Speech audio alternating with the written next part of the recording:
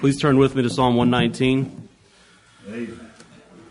I'd like to consider verses 33 through 40. It's always difficult for me to pick a psalm, and once I decided on Psalm 119, it seems like it just got a little bit harder trying to narrow it down, but I hope this will be a profit to us. Please follow along with me as I read Psalm 119, verses 33 through 40.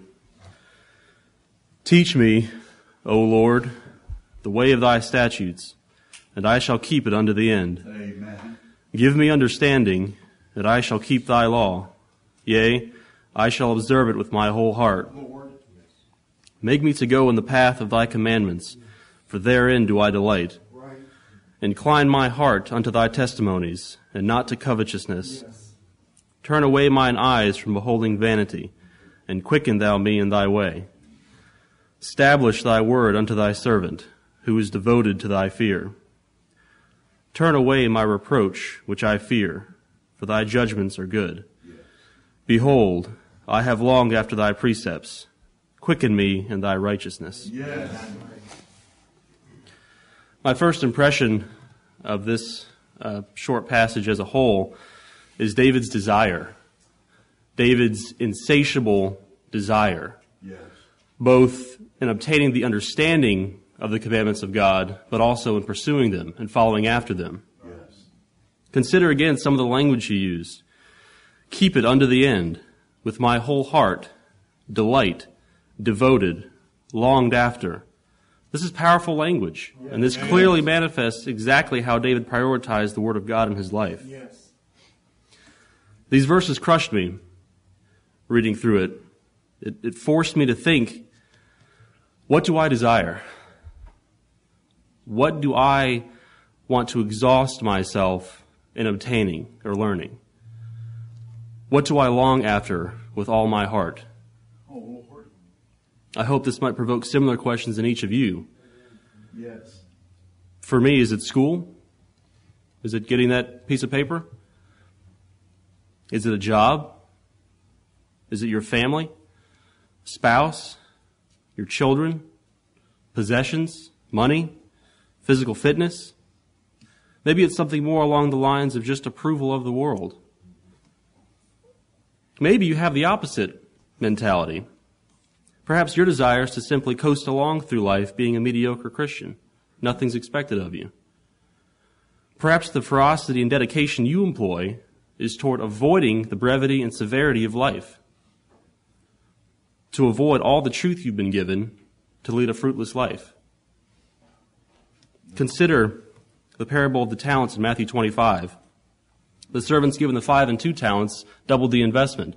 The servant given the 1 talent hid his and got nothing for it. He was fruitless. He was cast into outer darkness where was weeping and gnashing of teeth.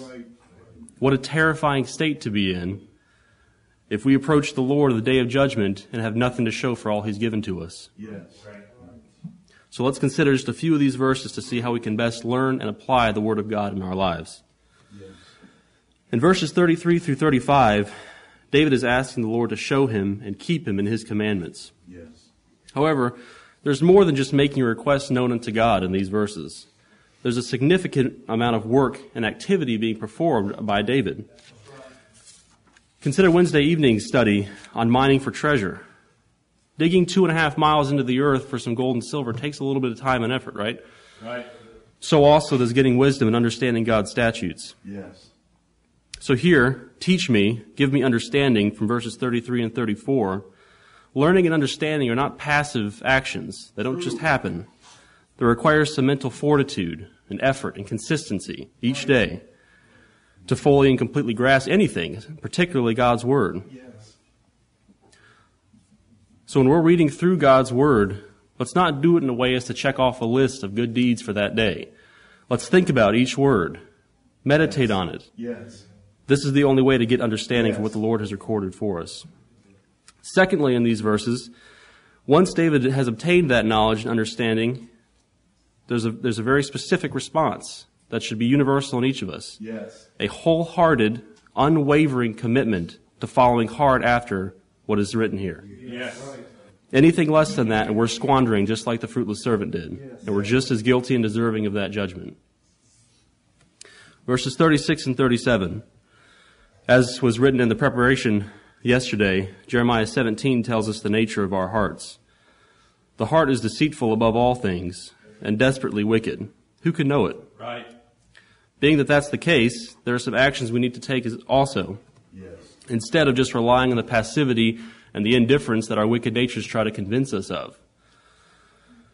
First, we must ask the Lord's help to avoid the temptations and the tendencies that lead us into sin. Right.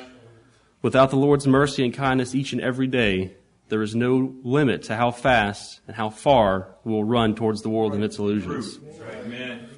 Secondly, we must actively avoid and resist those influences, those environments, those people, whatever it might be. We have to put all of our effort against them. Don't even go down the road that might lead to temptation.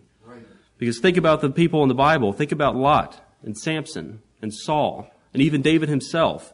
They didn't put all their means possible against temptation, and it cost them dearly every time. Moving on to verse 38. Have you allowed the Word of God to be established in your life? Have you allowed it to dictate your words and your actions, even your thoughts that we're going to hear about today? Or is this just a reference book for your life when things get a little tense?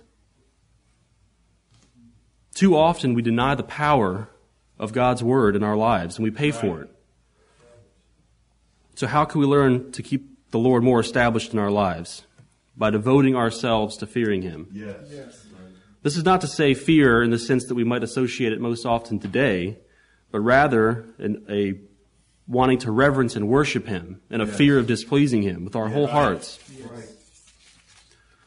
For example, if you wanted your boss to like you, to do something nice for him, wouldn't it be nice to have a book or maybe even some notes about what he likes from his employees? Mm-hmm.